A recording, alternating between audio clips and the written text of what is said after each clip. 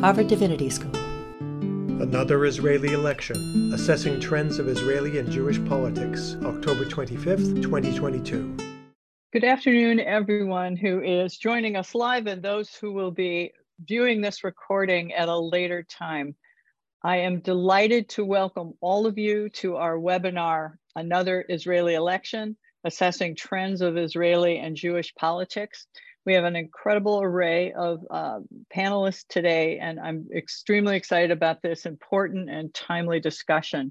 I'm Diane Moore. I am the Faculty Director of Religion and Public Life at Harvard Divinity School, and this webinar is being sponsored by one of our two main branches of programming under Religion and Public Life, the Religion, Conflict, and Peace Initiative. And I want to share a little bit about the foundations of that initiative before I thank my colleagues and turn this over to our moderator, Atalia Omer. So our work in Religion, Conflict, and Peace Initiative centralizes an analysis of structural injustice, violence, and power. And we examine how a more capacious or nuanced understanding of religion can and does yield fresh insights into contemporary challenges and opportunities for just peace building.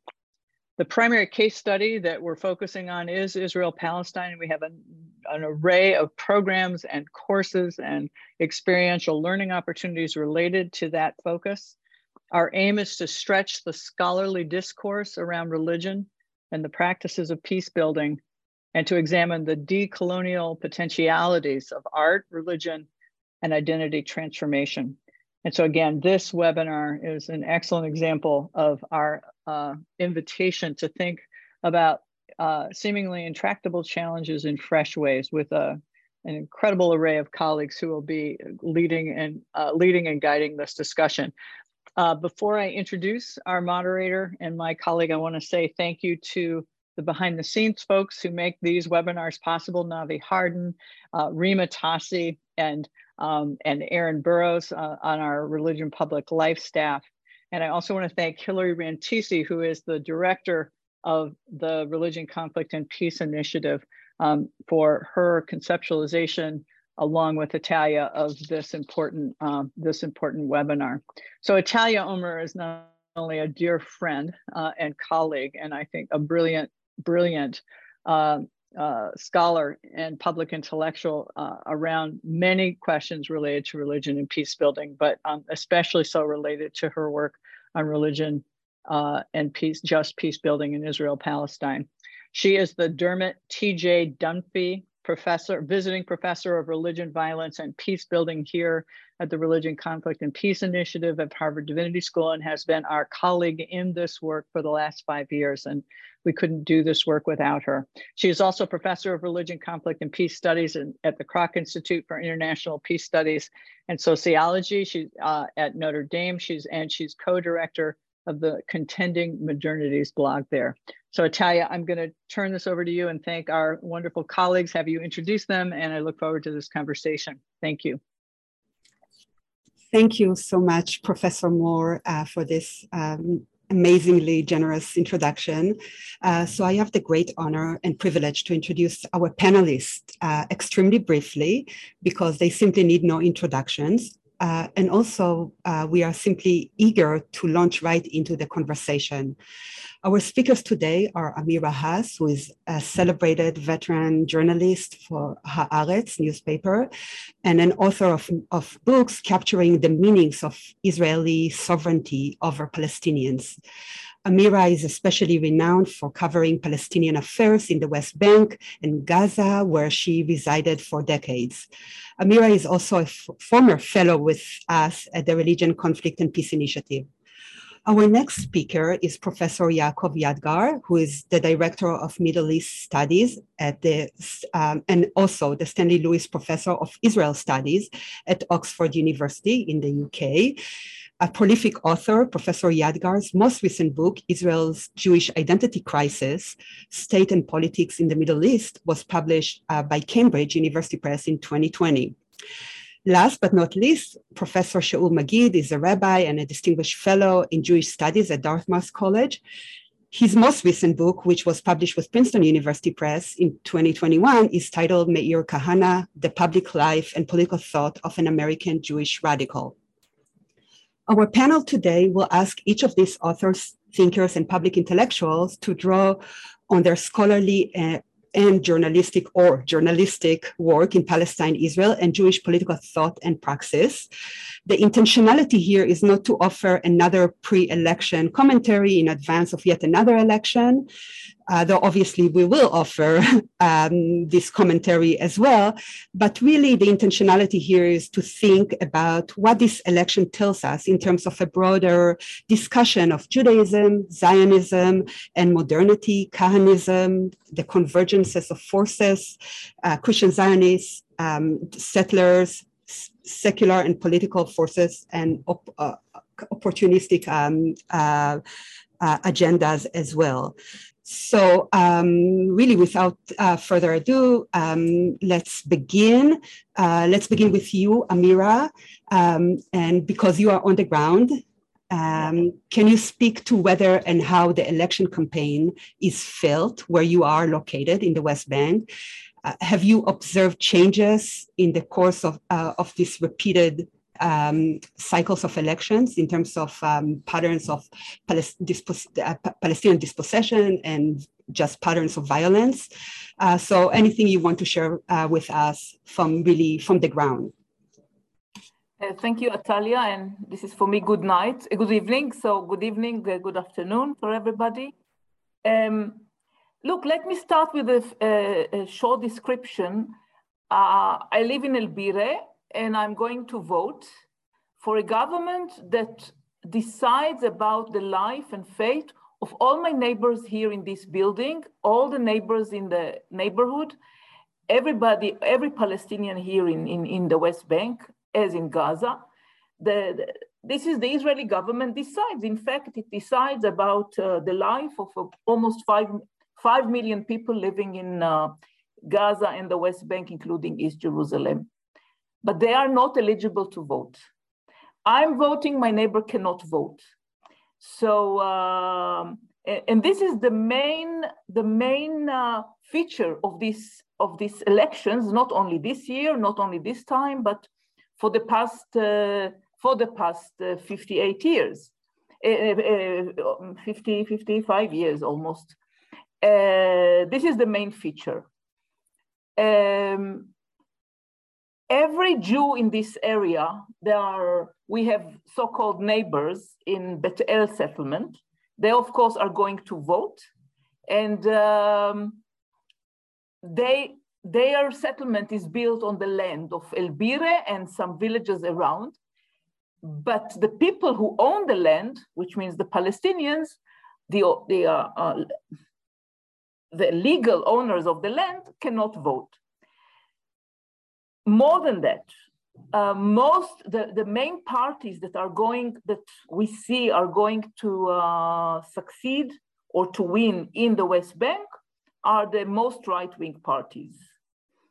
So those, and some of them who advocate openly expulsion of Palestinians from the West Bank as a solution to the problem, or as a punishment if they are not loyal to Israel. We can term it. There are many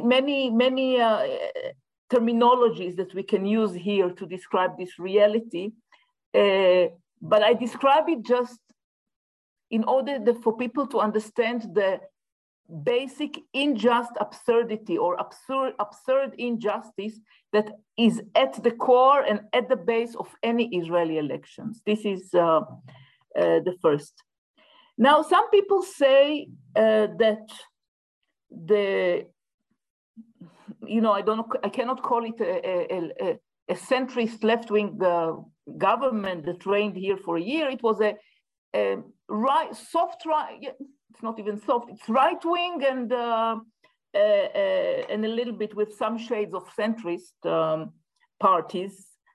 Everything was worse during their reign when it comes to the policies of colonization and of allowing settlements to exercise their supremacy by unchecked violence against Palestinians. And also when it comes to the conduct of the army. I think that in about, I don't remember, in almost 10 years, it's the highest number of Palestinians who were killed by the army this year. Some say it was some sort of that the Israeli government, this present government, felt the need to show that it's nationalist enough, and that's why it has taken upon those policies or escalation of policies, including today's raid on Nablus and its campaign. And Nablus has been under actual curfew, internal curfew, for 2 weeks already. I'm not sure it is really a conscious electoral campaign which makes our Minister of Security or Minister of War and the Prime Minister to escalate their tactics. I think it is the escalation is inbuilt in the system. But there are Palestinians who feel that it's on their back, and at their account, Israeli centrist parties launch their electoral campaign, hoping to convince people to vote for them because of this. But why should you vote for Lapid or Gantz if you have the original, which is Ben Gvir or Netanyahu? So this is the question. Thank you, Amira. Just a quick point of clarification. An anonymous questioner is asking why you can vote and your neighbor cannot vote. So maybe you want to kind of... Sure. I vote because I vote because I'm an Israeli citizen. And my official address is in Jerusalem. I guess if you compare, you would say that there are American journalists, the American journalists of New York Times, for example, if they live here, they cover the area, the Middle East. They would vote. By envelopes or early voting or by absentee ballot. Or absentee ballot, yeah, absentee ballot. I do not need, because it's only a distance of 15 kilometers from here to Jerusalem, so I don't need this absentee ballot.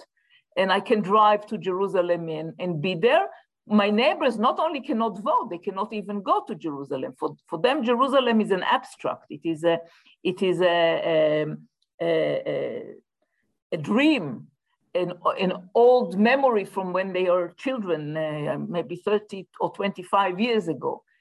So this is also part of this reality that I call the reality of enclaves or Bantustans or reservations of Pale settlement, no matter what you call it.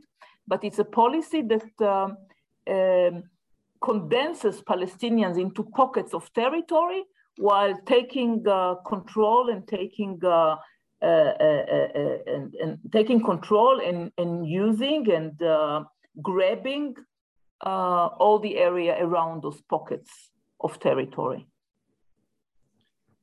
Great, thank you. Shaul, let's turn to you. And I mean, I also invite you to react or reflect on anything that Amira just talked about, but also I wanted to ask you to speak specifically and kind of share with the audience an argument that you recently articulated in an opinion piece that you wrote, where you argued that Itamar Ben-Gvir is a bigger risk than Meir Kahane ever was. So can you unpack your argument there in this piece in Haaretz, and we'll also share it with the audience, and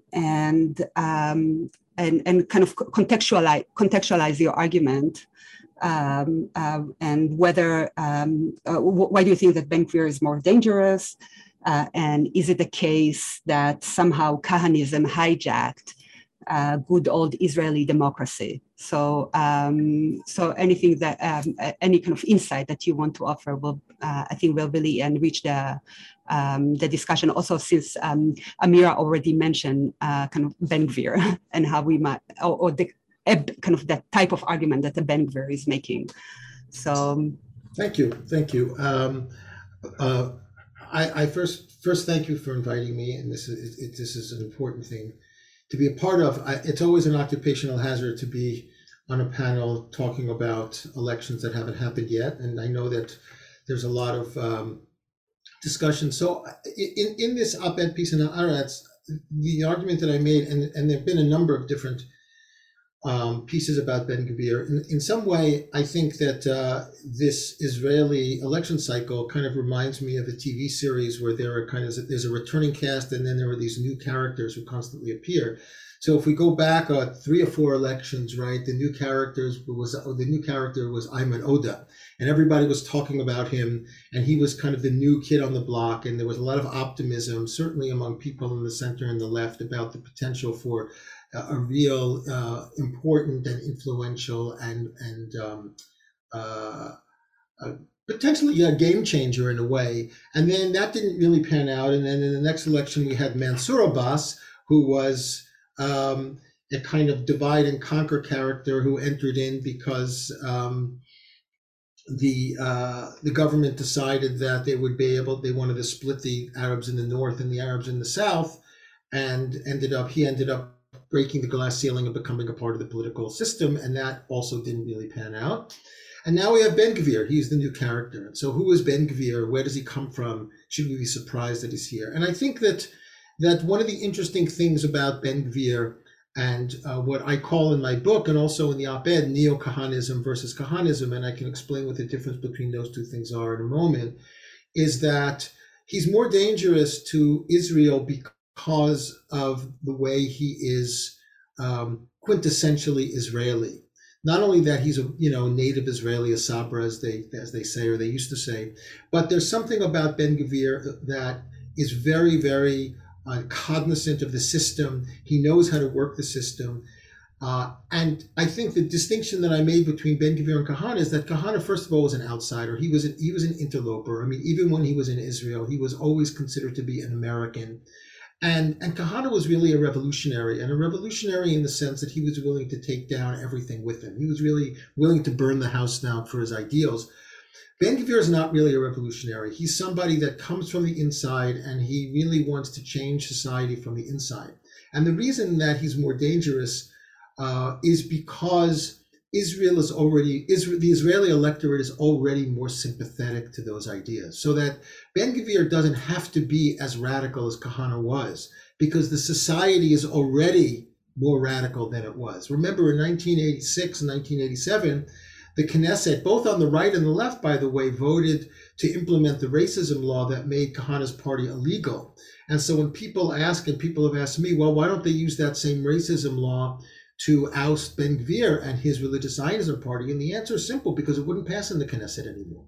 In other words, that the entire system has moved so far to the right that Ben-Gvir is able to do the same work that Kahane did without being Meir Kahane. That is, without being the revolutionary, without being the real radical who's bucking the system. Ben-Gvir isn't really bucking the system. Ben-Gvir is a piece of the system.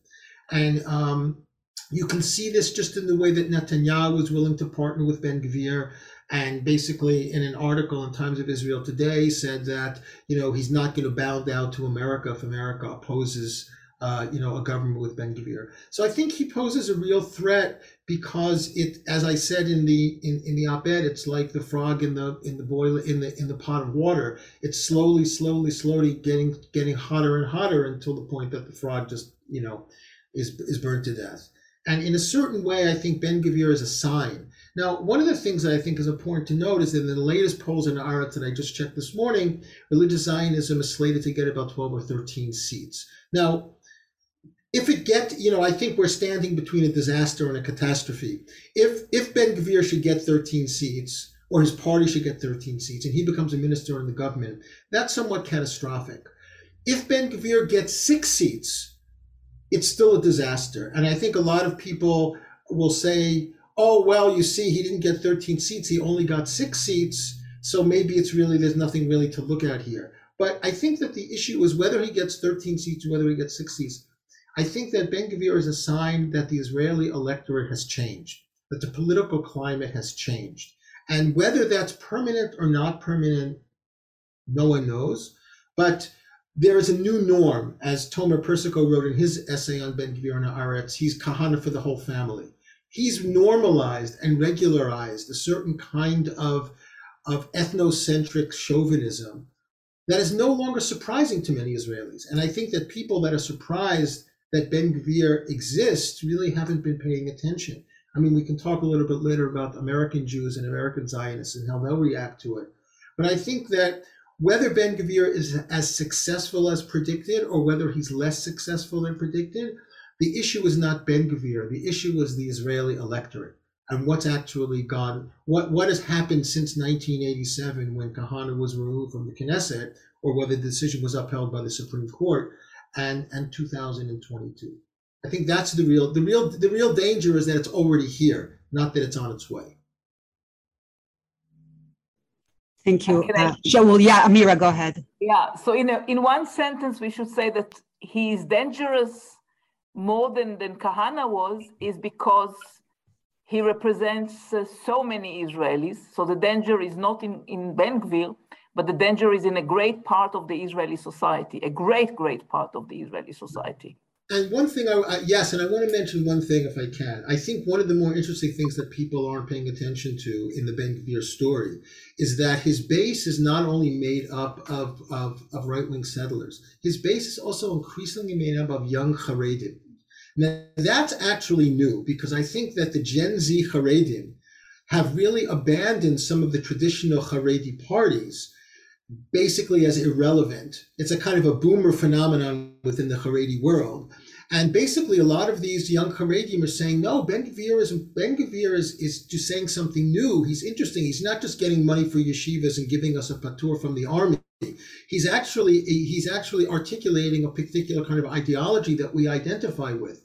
And part of that is that a lot of young Haredim, they're becoming very politicized and very nationalized. And, if you take a Haredi mindset and you politicize it, or you make it into a political register, you have Kahanism on some level, right? The idea that the Arabs living in the settlements are no different than the Cossacks living in the Pale of Settlement.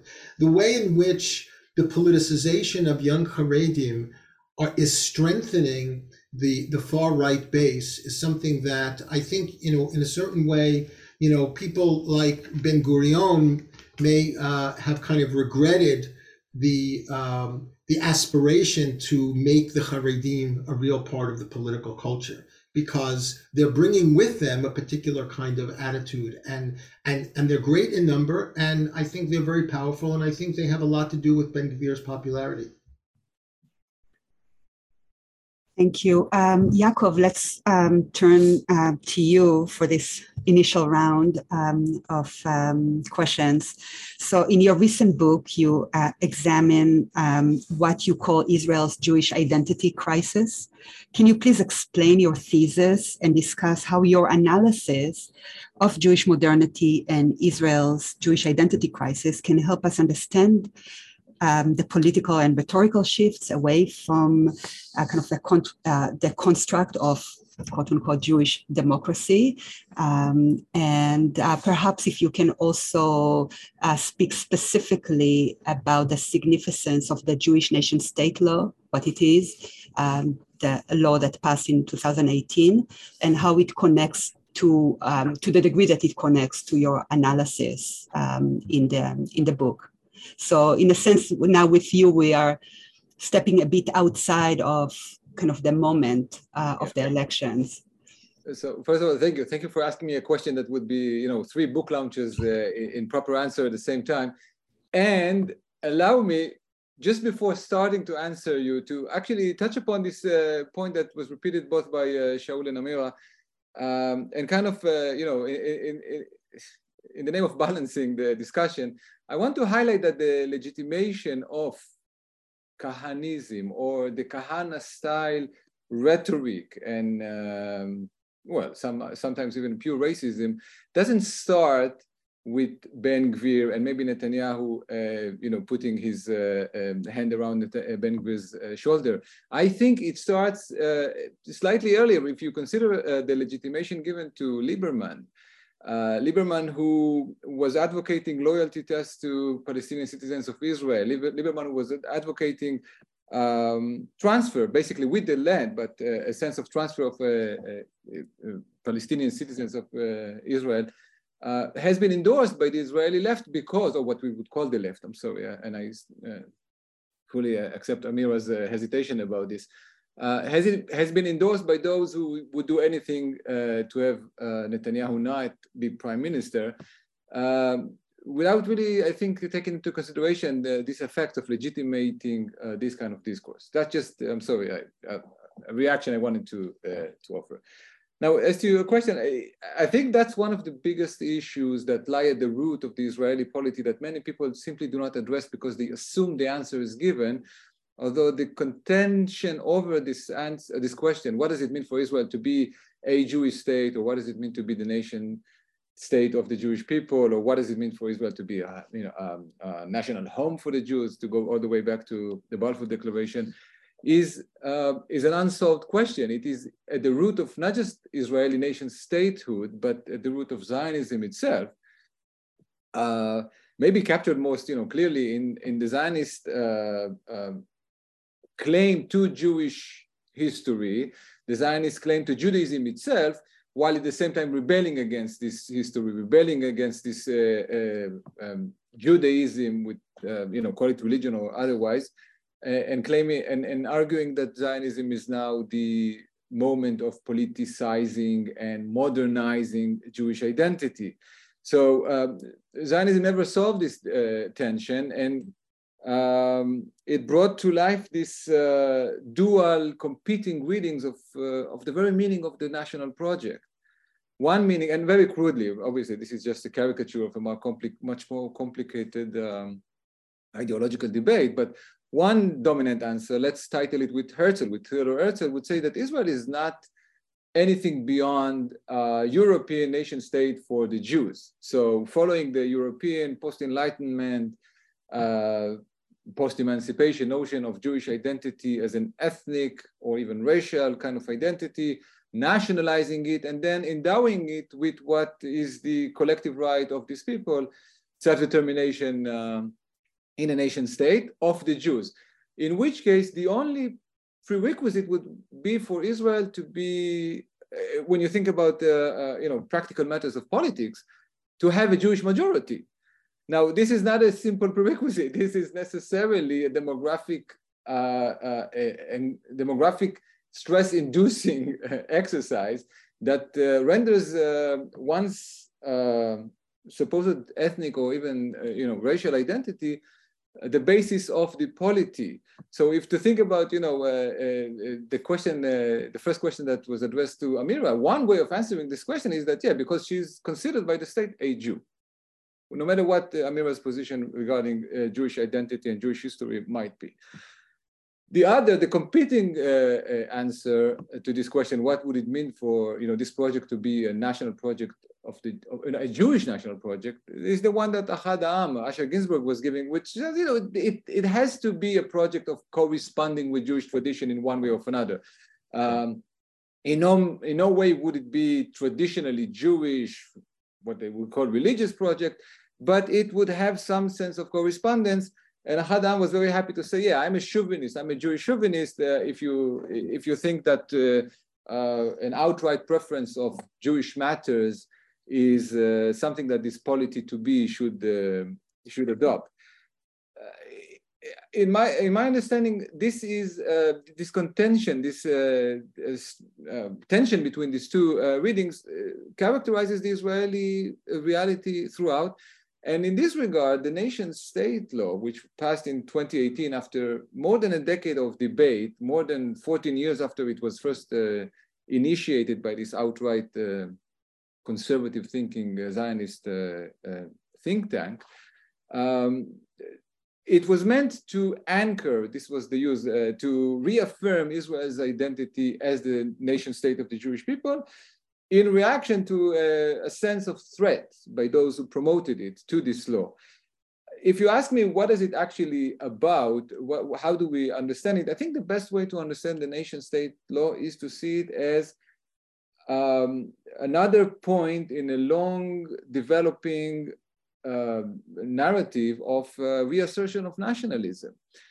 We can connect this 2018 law to the 2016 moment here in the UK with Brexit, and the 2016 moment here in the US with Trump, and a long list of reassertion of what we would call right-wing or neo-fascist. I mean, it continues now with Italy.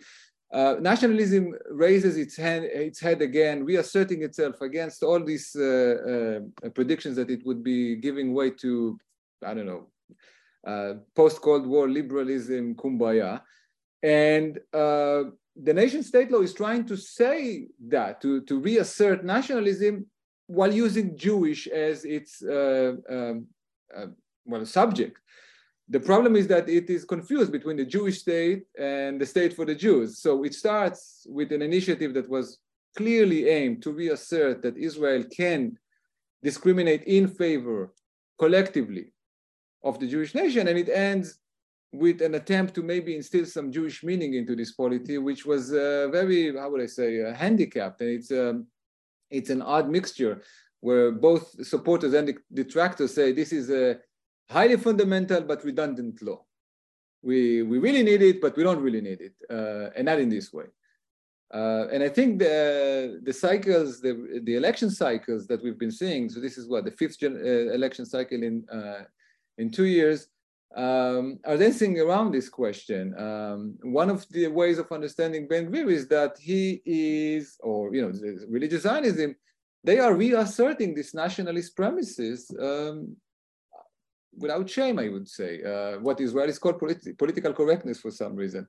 And as Amira said, it's very difficult for other parties who are nationalists but trying to paint nationalism more, how would I say, palatably, have to argue with someone who just says it outright. Thank you. Maybe at this point, that's an opportunity for the panelists to respond to one another, to whatever thread. I mean, there are quite a few threads on the table. So yeah, Shaul, go ahead. Yeah, I think, thank you, Yaakov. I think you're right. I think it's a hard pill to swallow. I don't think that there's a tremendous difference between Ben-Gvir and Netanyahu on some level. And again, going back to Lieberman, of course, it goes back much further. It goes back to the revisionists. It goes back to Jabotinsky. It goes back to everything I've read through. And it even goes to things that Ben-Gurion himself said. So I think it's deeply embedded in the Zionist project, a kind of nationalism, a kind of chauvinistic nationalism. I don't think that Zionism was ever really a liberal project. It was an illiberal project that had certain liberal positions.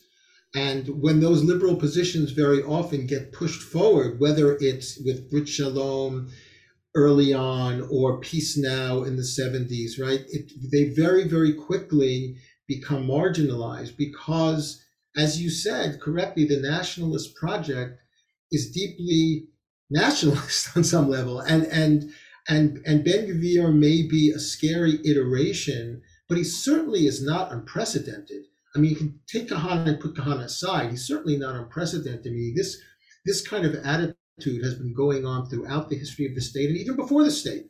So I think Israelis, especially center-left Israelis, it's very hard to confront the possibility, and I say this openly, provocatively, but also seriously, that the problem is Zionism, that's the problem, right? And that Ben-Gvir is not some kind of a Frankenstein of Zionism, that he is a particular moment and a particular iteration of something that is a project that needs to be reassessed. And I'm not saying that as an anti-Israel position. I think separating Zionism from Israel might be an interesting way to begin to address the kinds of issues that you raised. So thank you. I want to just, I'm sorry, Amira, if you have a point, I'm sorry I'm jumping into this. I want to stress something, which I'm sure is also in the mind, on the mind of some of the audience. There is the danger of understanding us as singling out Zionism or misunderstanding me as singling out Zionism. In no way am I meaning to say that there's something unique about Zionism in this regard. This is the nationalist project. And in this regard, Israel is a model of a nation state, like some of the proponents of Zionist nationalism now go around saying in the US. It is the only nation state that claims sovereignty in the name of the Jewish people, and it's the only nation state that has to somehow account for its Jewishness, because if any, for the fact that most of its citizens do demand some sense of reassertion of its Jewish identity. But the set of problems in play are not uniquely Israeli, nor they are Zionist. The biggest question in this regard is whether this distinction between Zionism or Zionist nationalism or nationalism in the Israeli nation state is possible.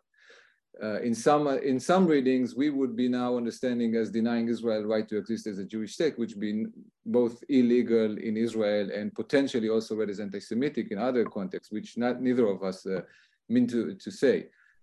This is where the debate becomes really complicated, because questioning nationalism necessarily brings about questioning Zionism, which necessarily brings about questioning Zionism's appropriation of Judaism, which then brings us to a more complicated field. Yeah, thank you. This is really important. It's really, and I'll turn to you, Amira, in a second. I just want to amplify two things that I heard. One is about how a Ben Gvir is entirely consistent with kind of the grammar of Zionism, of secular Zionism. And another point that was just articulated and re-articulated is about this is something about the project, the modern project of the nation state, of nationalism. And I just want to put on the table, and Amira is a perfect interlocutor for this, because you have this analysis that while we have an analysis of nationalism foregrounded, there is also kind of a deeper analysis of settler colonialism that is also operative. So perhaps this is something, Amira, I mean, you feel free to respond to whatever you want to, but maybe you can bring in the kind of the settler colonial lens.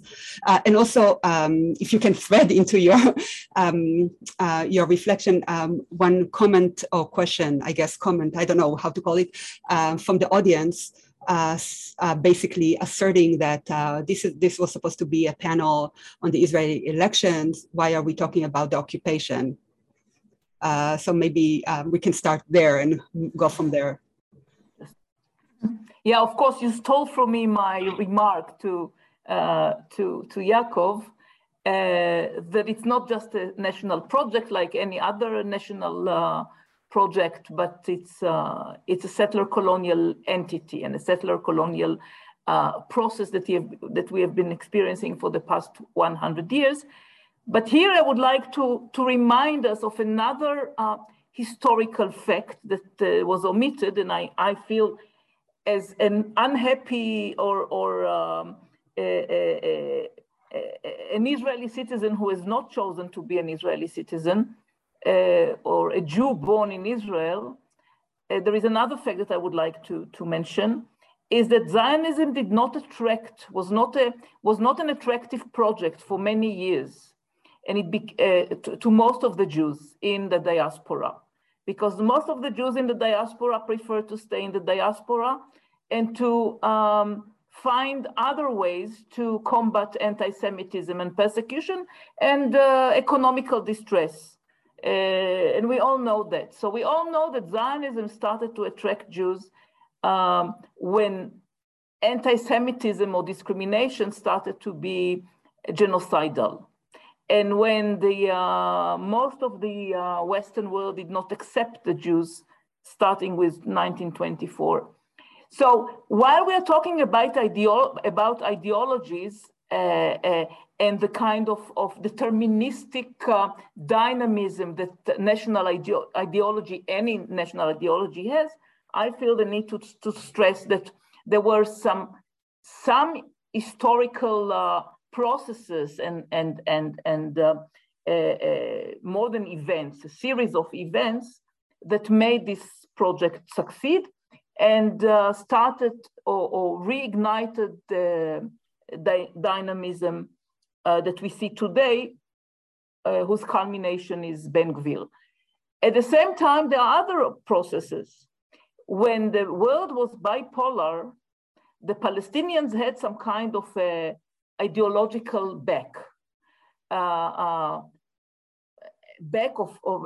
based on values of liberation.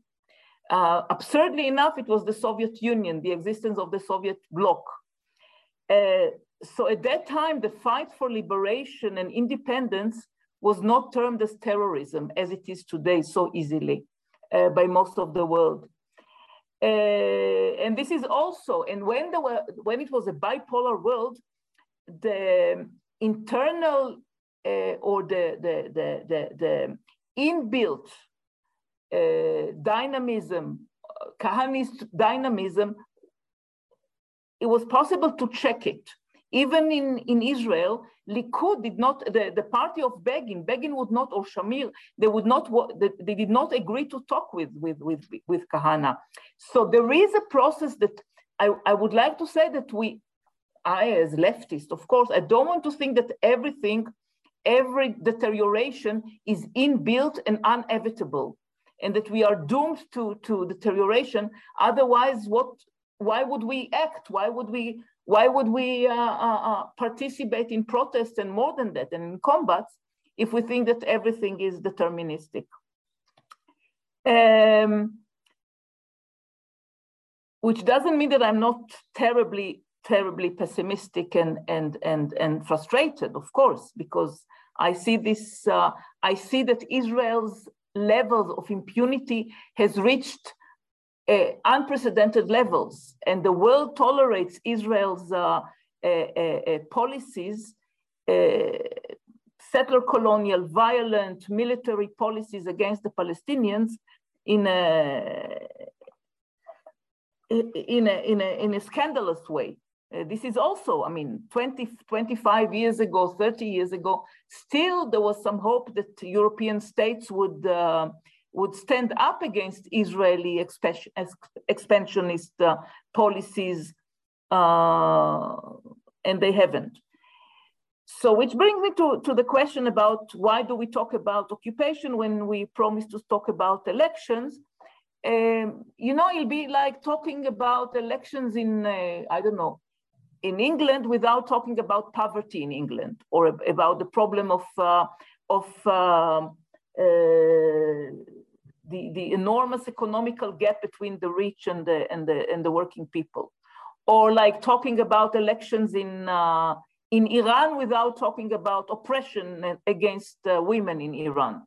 The occupation is part of Israeli life, and the occupation, which is part of Israeli settler colonial essence, is on the agenda.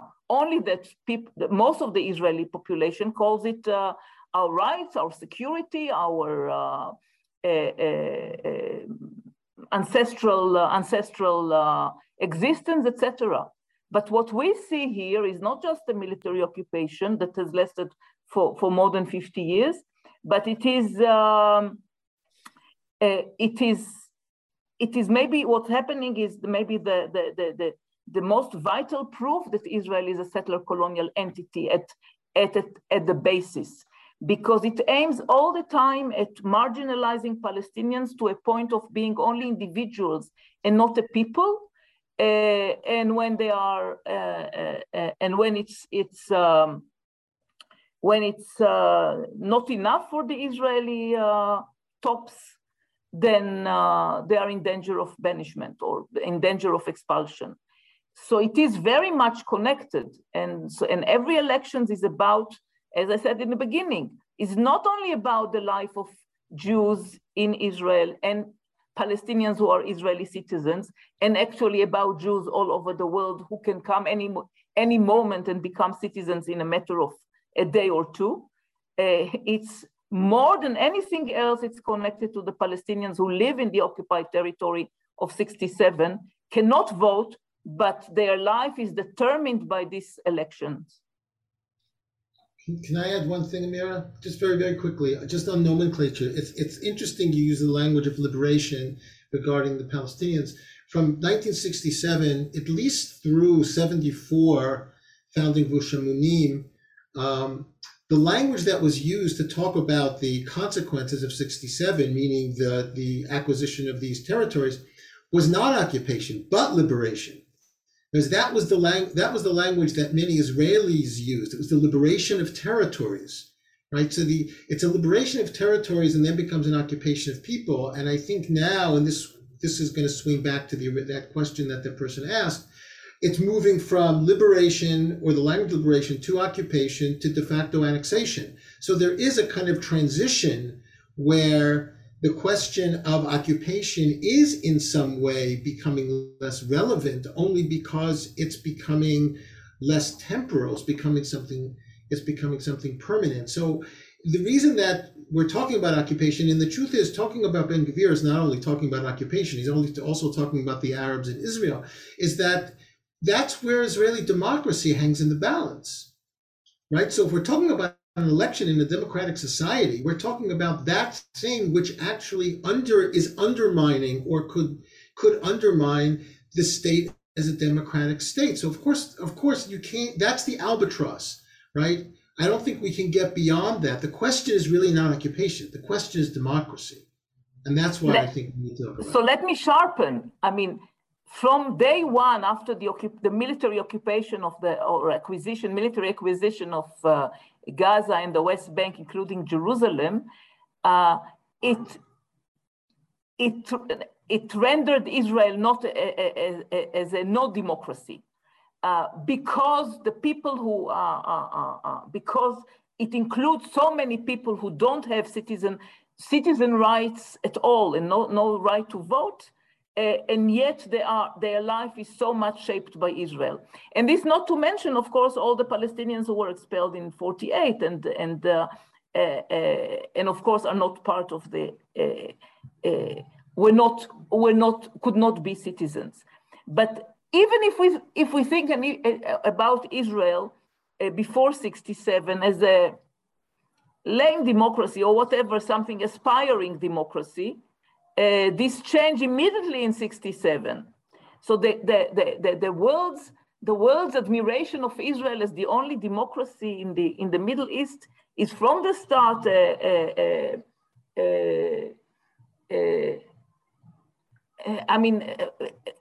From the start, the world is blinded and has been blinded because this is not true. Because we always had a population, it's a growing Palestinian population that is not allowed to vote. I mean, it's not allowed to even decide which economy to develop. So they are not allowed to vote either. Yeah, and maybe this will be a good place to speak explicitly about the kind of the erosion of the so-called Green Line. This is also in reference to one of the questions that a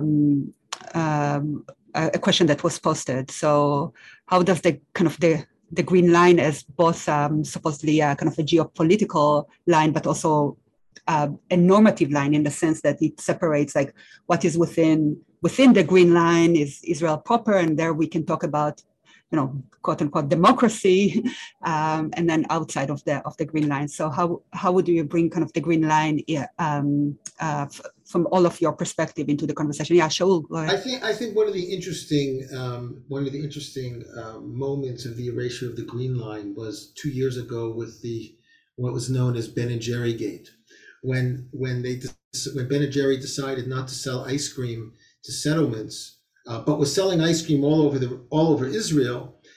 There was an outcry among Jews and many liberal Zionists as well. There was something fundamentally wrong with Ben and Jerry making that decision. In a certain sense, that the underlying assumption is that there's no real Green Line. In other words, I don't know, Chavat Yair, oh no, I'm trying to think of a settlement, whatever, something like Beit El and Tel Aviv are the same thing. There's no difference. So if you're not going to sell ice cream in Tel Aviv, in Beit El, it's as if you're not selling ice cream in Tel Aviv, which is basically saying there is no Green Line. right? So in a sense, that the opposition to Ben and Jerry's decision, even though you may not agree with it, is basically assuming that Beit El and Tel Aviv are the same thing. And if you say that Beit El and Tel Aviv are the same thing, there's no green line. And I think that that's been true for a long time, except the Ben and Jerry's, episode just brought that to the surface. And in a certain sense, a lot of, liberal Zionists who would say, yes, I'm against the occupation, meaning there is a green line, would then oppose to the Ben and Jerry's decision, which was assuming there actually wasn't a green line. Yeah, and that also coincided with various human rights organizations like B'Tselem, the Israeli B'Tselem, and Human Rights Watch, using the category of apartheid to describe the entire geopolitical space. Of course, it manifests in different ways, depending on where you are in 48 or 67. But this category has become kind of deployed to explain the situation. Of course, with an understanding that Palestinians have named it, used that language a long time ago to describe their realities. So Amira, do you want to jump in, or Yaakov? Yeah, I want to. Look, the green line exists and doesn't exist at the same time in many forms. So I wouldn't be too theoretical about this, where it exists really sharply so is when it comes to citizenship. Because the Palestinians who were born in 48 Palestine, which means in what's called Israeli proper, and are born now, are Israeli citizens. And even if some of them live in the West Bank, they remain Israeli citizens. And they have slightly more, their position as the citizens of the place and people and residents of the place and are secured. While Jerusalemites are subject to a different set of laws that actually they are regarded as people who emigrated to the country. The absurd of it, that emigrated to the country, and if they leave Jerusalem, even if they live in the West Bank, but mostly if they live abroad, they lose their status of residency. So this is another group, but it is because they are beyond the green line. And then there are Palestinians who are in the West Bank and Gaza, whose situation was similar to that of Jerusalemites, but changed after Oslo, because after Oslo, Israel no more can revoke their status of residency, as it did to tens of thousands, if not more, since 67 till 94. So in that sense, when it comes to citizenship, the green line exists, and it really does. When it comes to territory, it has never existed actually for the Jews, because the Jews could come freely to the West Bank and settle in the West Bank and get land and move freely from one place to another, while Palestinians could not go and buy and build settlements or rebuild their villages in 48. So there are many ways that it's being played. It's not only and from the start, and from 67 or 1970, the green line did not exist for the Jews, but existed for the Palestinians. So let's not make it only theoretical. Thank you so much. Yeah, Yaakov, go ahead. I want to follow on Shaul's point. Maybe, Amira, forgive me for going more theoretical than the practicalities of this. Maybe make a meta comment and then a less meta comment, more election-related comment. The meta comment, they are both emanating from Shaul's point about this Ben and Jerry Gate and the whole atmosphere around it. I think there's no way of understanding Israeli politics without accounting for the sense of potential undermining of the legitimacy of the state. I think the one thing that dominates the discussion on Israel, and specifically the Israeli political culture's reaction to perceived threats or to perceived critiques or outright critiques of this or that policy, is that at the end of every logical reasoning, national logical reasoning, it's not necessarily, pure reasoning, there's the threat of the state being delegitimized, the state being no longer, a second Holocaust is a possibility. And this is, I don't want to make this a caricature. I think this is an essential part of the Israeli mindset, that the state is not just any other organization, it's a guarantor of the very existence of the Jewish people. Questioning the legitimacy of the state, which the Ben and Jerry gate somehow is understood to be, somehow ends up with this fundamental anxiety. And I think it's also important to note that we should be able to talk without necessarily meaning, and this should not exist, or this should not be. So critiquing the political reality, it's interesting, you can have many discussions on American politics and mention, horrible elements from the American history and from the American presence, and no one would suggest that you may be arguing that all Americans should go into the ocean. What it is, it is something that stands at the back of many people's mind, and I think that's an essential meta point to make. More specifically about the election, what comes up also from Shaul's point is that I guess the very small elephant in the room, it's not a big elephant, the very small elephant is the Israeli Zionist left. And the very notion of liberal Zionism. So numerically, it is a diminished group. And I wouldn't suggest that we fall into the rhetoric of Netanyahu, of blaming anyone who's not a Netanyahu supporter as a leftist.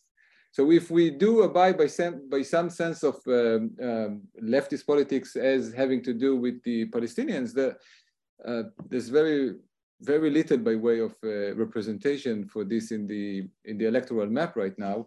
And more so on an ideological, ideational level, it's very clear that this shift to the right, as Shaul has described it earlier, is also looked at from the other side, is the diminishing of the liberal Zionist option. And I think it can be seen as pushing the liberal national, again, I don't want to talk only about Israel. I don't think this is a necessarily solely Israeli problem. The whole idea of liberal nationalism is really being pushed to its logical limits.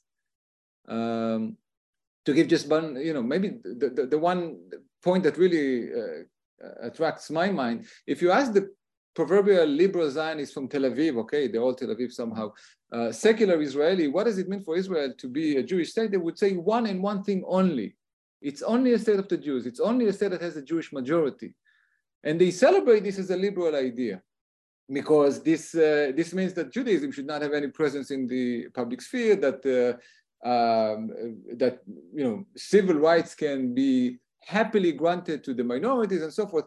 But they never pay attention to the fact that this is based on a racial or ethnic or whatever you want to call it, demographic notion of Jewishness, which they become fully subscribing to, even if they didn't mean to in the first place. It's about who you count as Jew and who you don't count as Jew, which is the most fundamental national logic, us as majority and them as minority, and they will always be a threat to us. And this is a liberal Zionist mindset. The conservative right-wing religious Zionist camp is speaking more and more forcefully in terms of theology, political theology, which becomes theology. The Temple Mount becomes Bet HaMikdash. The temple itself becomes a locus of political contestation. So they're very much Zionist, but they're very much also committed to a sense of Judaism which they would, adhere to. So they can have their own very vibrant debate, I guess, but it doesn't account for the fact that the liberal Zionist answer is kind of exhausted. Thank you. Actually, maybe I can introduce now a question from the audience that is relevant to what you just talked about, Yaakov. The question is from Binyamin Mordechai Ben Baruch. And he writes, I want to ask a question about Jewish identity, which I think is an underlying issue in the Israeli election. Is Judaism being redefined as Jewish Israelism? That is Judaism becoming a political religious identity that demands support of right-wing Zionism and the right-wing policies of the Israeli government? So perhaps another opportunity to get into that issue from a different angle. So I'm sorry, allow me to jump into this. Also, first of all, to say, to give a shout out. Yes, Joyce, lovely to see you. Yes, Joyce Del-Shem has written the book about this. It's called Israel as a Jewish Problem, and in which she gives a very clear sense of the paradox of Jewish identity in Israel. Thank you, Joyce. Regarding Benjamin's question, I think, you're touching a point which is very sensitive, and you're touching the point right on. One way of appreciating it is to see how people like Netanyahu, like Ben Gvir, it's not only Ben Gvir, it's the party that is now called the Religious Zionist Party, but people who advocate this kind of identification between Israeliness and not just Jewishness, but Judaism per se, or I would say between Zionism or Jewish nationalism and Judaism, they regard anyone who does not subscribe to their political ideology as not Jewish or is not Jewish enough. So it's one's Jewishness that is questioned if one's political ideology does not fit that certain kind of interpretation of Jewish nationalism.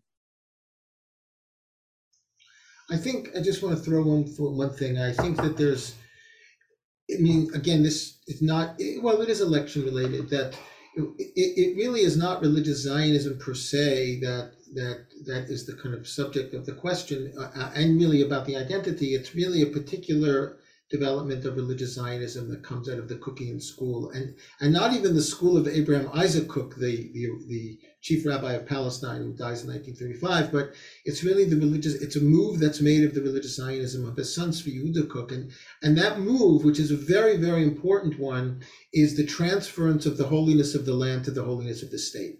That once the state itself becomes the subject of religious devotion, once it's seen that going to the army is a mitzvah, like language like that, which is really Tzvi Yehuda Kook's move.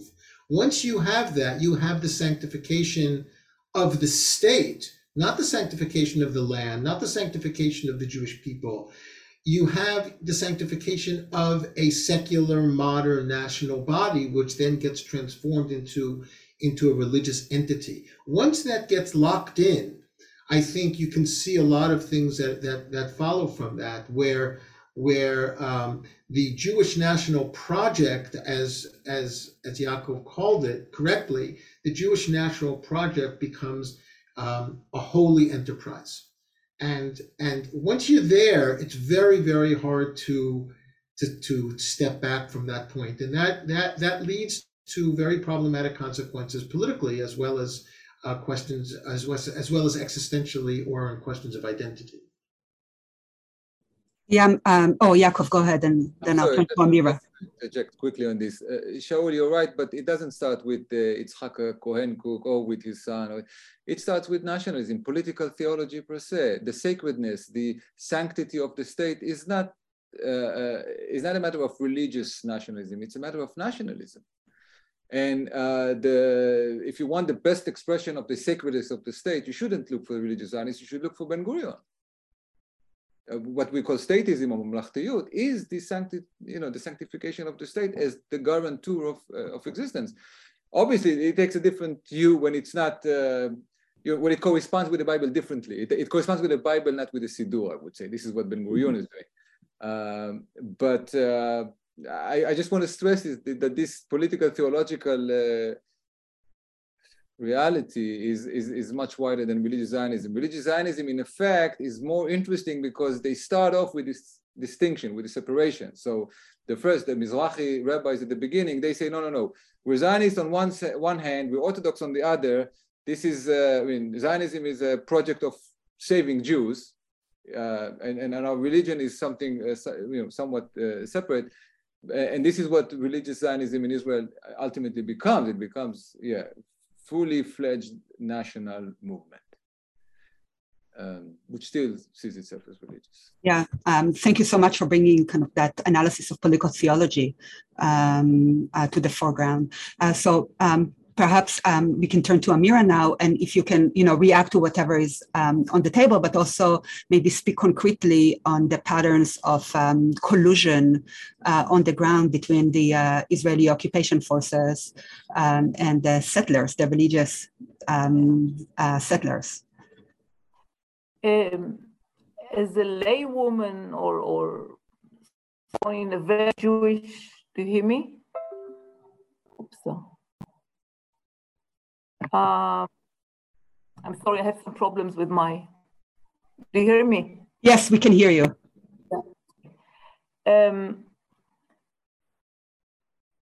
As somewhat as an observer, I've seen the spread of the form of very chauvinistic Judaism and the deliberate choice of the most chauvinistic aspects in Jewish traditions. I've seen this developing and worsening over the years, and I think it's the mechanism. It's probably not the only thing, but it's what I see is the ideological mechanism which comes to justify the enormous privileges that or the system of privileges to Jews. I think this is basically in most of the places. That's how racism is developing in order to justify also sexism, in order to justify and to maintain and to eternalize the regime privileges of in a form of chauvinist and racist Judaism. Became stronger and stronger with the Oslo period, with the Oslo Accords, because actually the Oslo Accords in a twisted way legalized the settlements by agreeing to postpone the discussion and the negotiation over the settlements. It in a way legitimized them also by the Palestinian leadership, and the Palestinian leadership had to agree, to consent to the to Israel's policies of securing the settlements so that the interim agreement won't be harmed, which actually made the final status, don't think that it ever was in the mind of Israelis, but theoretically the final status of the settlement between Palestinians and Israel became redundant, not needed. Because if everything is fine in the interim period, why do we need a final status? So at that time, with Oslo, the possibilities of Israelis to settle in the West Bank became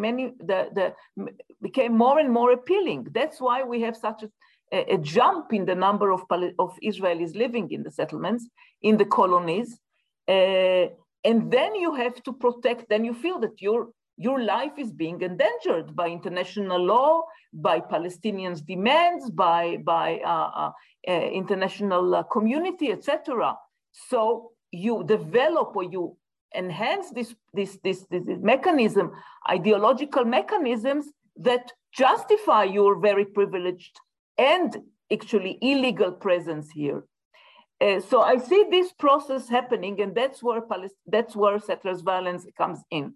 There has always been settlers' violence almost from the beginning of the 67 occupation. But it was what's very peculiar and specific to the current form of violence that actually started in the mid-90s is a violence that aims directly at grabbing more land than the political echelons, political military echelons intended at that moment. And this is and especially so, it was from the 95, it was 96, 97, there was violence that meant to allow or to enable Israeli settlers built all kinds of outposts that even according to Israeli very, very lenient laws are against the law. And then to allow those outposts to take over more and more land. For many years, it was land that they wanted to transfer to agricultural purposes. Then they realized because agricultural purposes you can have more land without Palestinians than if you just build houses. But then they discovered it's not enough, and you need a lot of human power in order to work in those agricultural lands.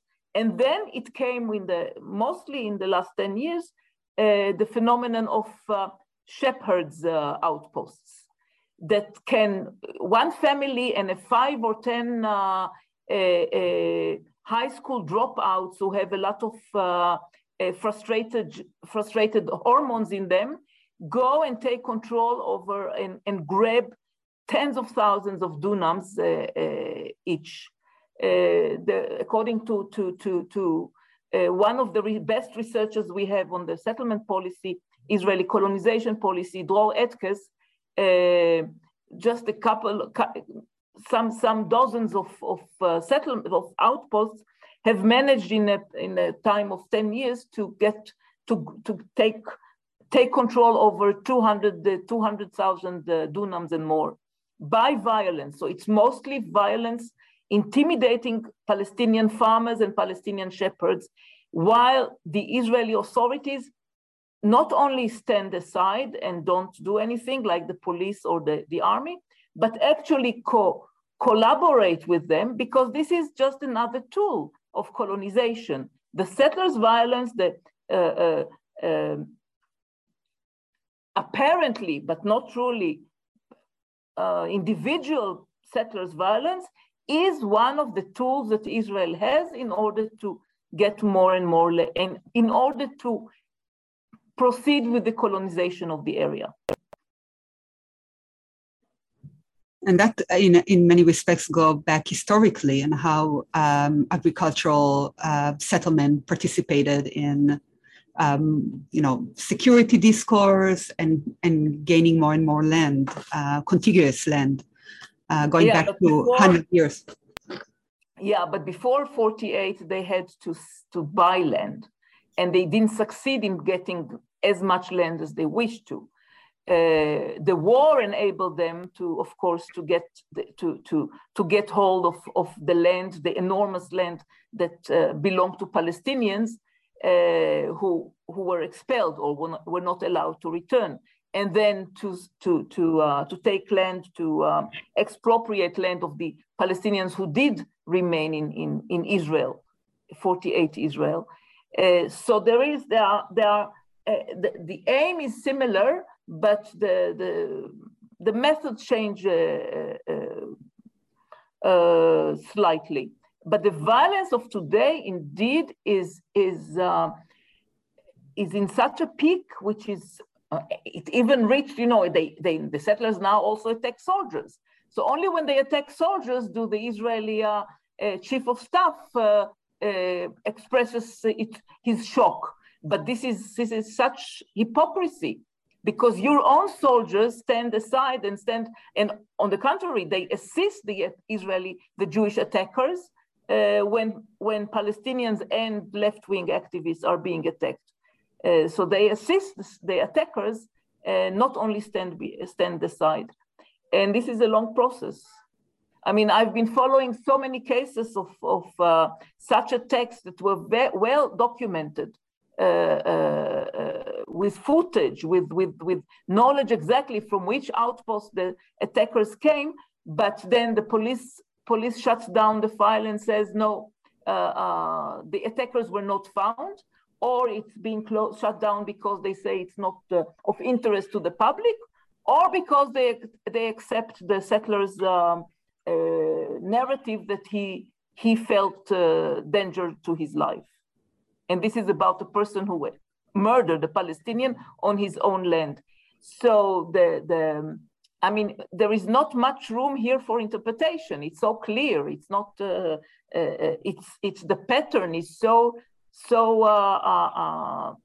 entrenched and so has been going on for so many years that there is no much room for interpretation here. Yeah, thank you. Can you also maybe say a few words on where you see on the ground the influence of Christian Zionists, especially from the United States, on the ground in the colonies, in the settlements? We know that, I forgot where, I think somewhere indeed in one of those areas that are have most suffered from settlers' violence, in Burin area, a group of Christian Zionists have even bought land. But I see it mostly in the self-confidence, this spiritual comradeship, or if I can contaminate this word, this affinity between the Jewish nationalists and the Christian Zionists, and the feeling of the world is with us, or the history is with us, that the settlers have. Yeah, because of course, many people who populated the previous American administration were deeply are deeply entrenched in this kind of Christian Zionist worldview, and we know that many settler right-wing organizations get support and are financed by some of those groups too. I just wanted to also during the Corona crisis, when people were not allowed to enter. I mean, foreigners were not allowed to enter the country, but there was one group of Christian Zionists which was exempted and could enter the country. So it's just a side testimony to how dear they are for the Israeli system, the Israeli regime. Yeah. I just wanted to make sure that we at least alluded to how they relate to the realities on the ground in really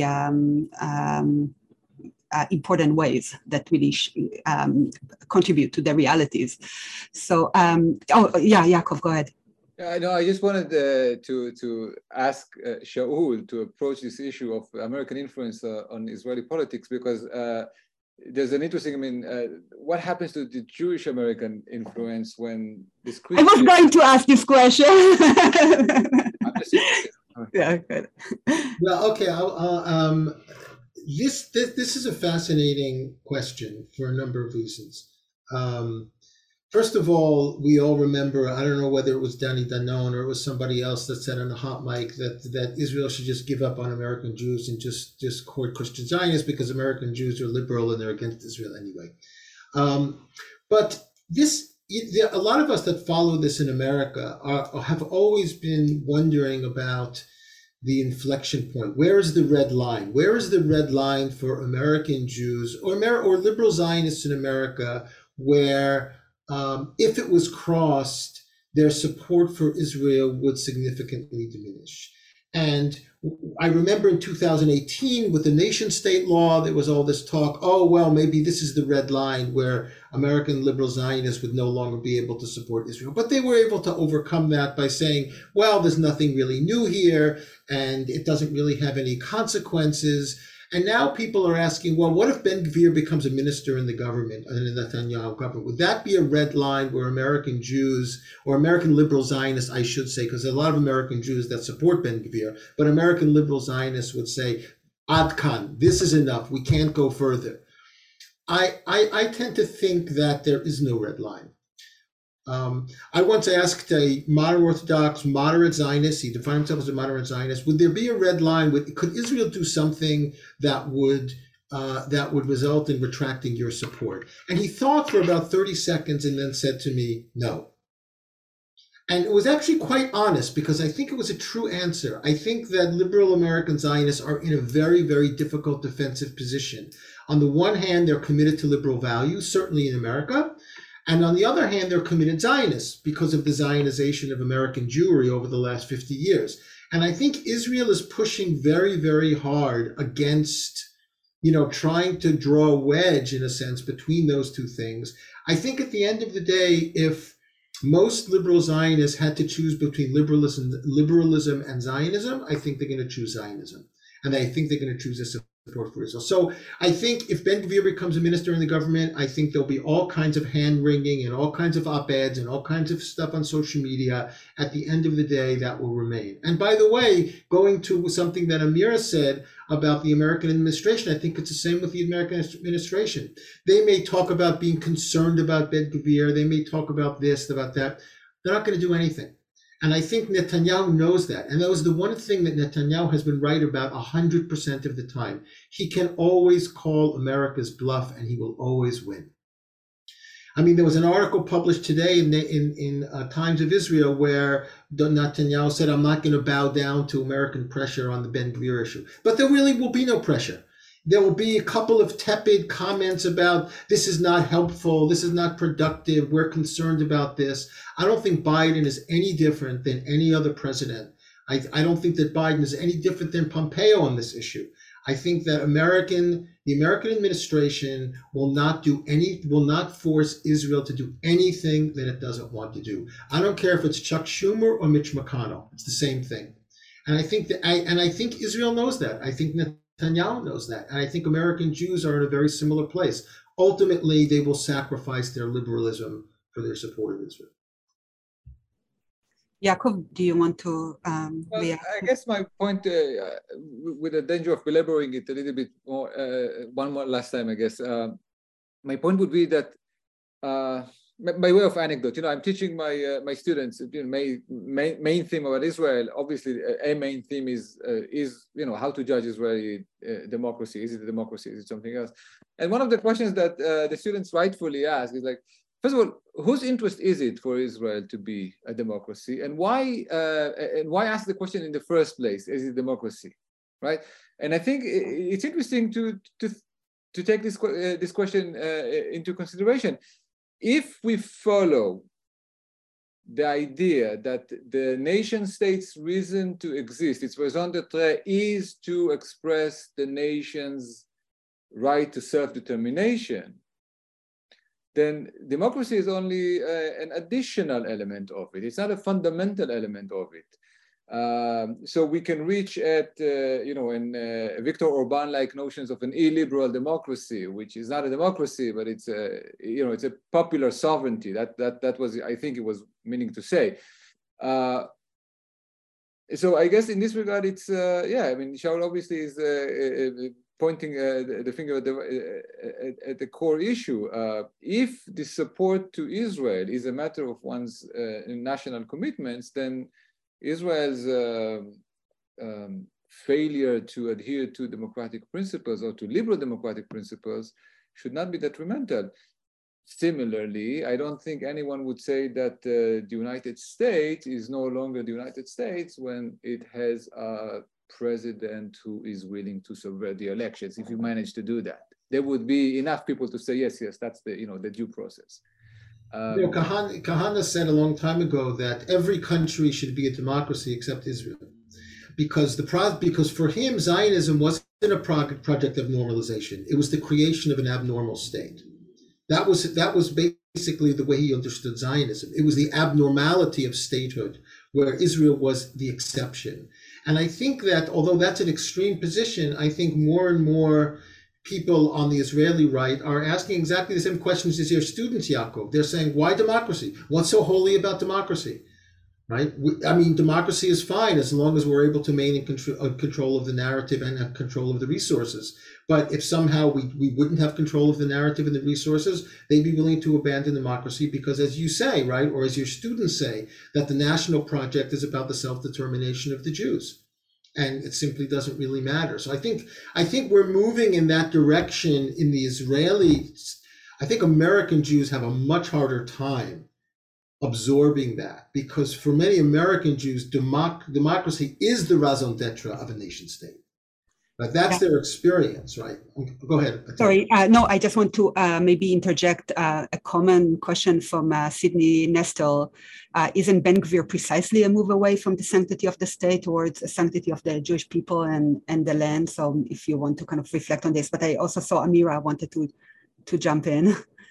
No, I wanted to ask Shauli, what about what we hear about the younger generation of the American community that is detached more and more from Israel? Do you think that it'll change once they grow older? That's a good question, right? Once they have money.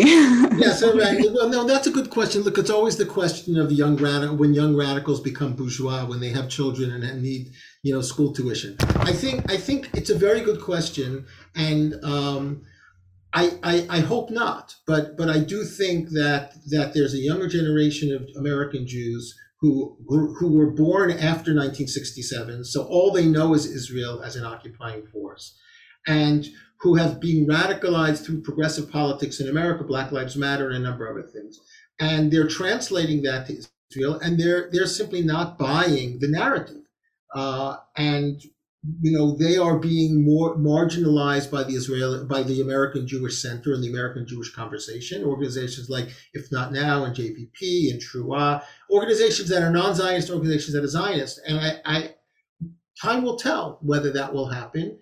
But I think that there's a fear among the American Jewish community, certainly the powers that be, that they're losing control of a younger generation on this question. And frankly, I teach Israel-Palestine every year at Dartmouth, and my students are, by and large, Jews, non-Jews, whites, Black, Hispanic, Asians. They're not convinced. They're not convinced of the narrative that they hear from the Israeli news services. And they're much more skeptical and much more critical. And it's a very good question. I don't know what the answer will be, but that it's causing a lot of anxiety among the American Jewish, power structure about what to do with these people who are coming out being anti-Zionist or non-Zionist or what have you. And we'll see in a decade or two what happens to them. Well, also, we don't know what's going to happen in Israel. So I think for me, the more interesting question is really, what is the future, if there is a future, of liberal Zionism in America? Whether it's going to choose liberalism or Zionism, because on some level, that's the inflection point. That's what Ben Gvir might actually, bring about. Because American Jews don't understand Ben Gvir. They don't really understand him. They understood Kahana, but they don't understand Ben Gvir. He's much too Israeli for them. His discourse is Israeli. His mindset is Israeli. Kahana was an American thinker who tried to transpose American racial categories into Israel, and it kind of didn't work in a way, and Israel rejected him. But Ben Gvir is really a neo-Kahanist in that way, is that he's not playing with American categories. It's a very Sabra-like discourse that American Jews are having a very hard time getting their minds around. But what's striking for me within the Jewish community in America is not that they are liberal Zionists, which might be now it is a contradiction, like saying a democratic Jewish state. So it's inbuilt contradiction, but that they still embrace Israeli narrative about being in danger and attacked and the victim in the whole story. This is what strikes me as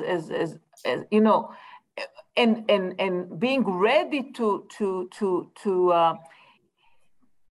give up on the natural, what I would say, Jewish repulsion from injustice, like what we knew from 100 years ago about repulsion from injustice, or the censors, the old censors that we had as Jews to feel injustice. Yeah, I think it's the weaponization of anti-Semitism as a tool that's trying to keep support of Israel alive, which is really what the IHRA document was about. It wasn't really, I don't think we have a problem with defining anti-Semitism. We know what anti-Semitism is. The problem is defining anti-Semitism in relationship to critique of Israel. And I think that's why those documents were written. And I was a signature on the Jerusalem document. It was the same kind of pushback on that. So yes, what's happening is that anti-Zionism equals anti-Semitism, which is something Jonathan Greenblatt, the president of the ADL, said publicly. That is the equation that's keeping everybody within the orbit. And that's basically, in a certain sense, where it comes down. Anti-Zionism on the left is more dangerous than anti-Zionism on the right because, anti-Semitism on the left is more dangerous than anti-Semitism on the right because anti-Zionism on the left is anti-Semitic. Which is, it really illuminate the importance of looking at the context, the actual place, Palestine, Israel, within this kind of deeper discursive framework that it is. Kind of like you highlight that global dimensions, the global and international dimensions of that really influence lives on the ground. Amira's neighbors in the West Bank in really profound ways. So we reached the time to end the conversation. Obviously, it generated a lot of more questions, which is, I think, a good thing. Thank you so much for making the time to be a part of this. Thank you, Amira, Shaul, and Yaakov. Thank you. Thank you. Thank you very much. Great to meet you all. Sponsor, Religion, Conflict, and Peace Initiative. Copyright 2022, the President and Fellows of Harvard College.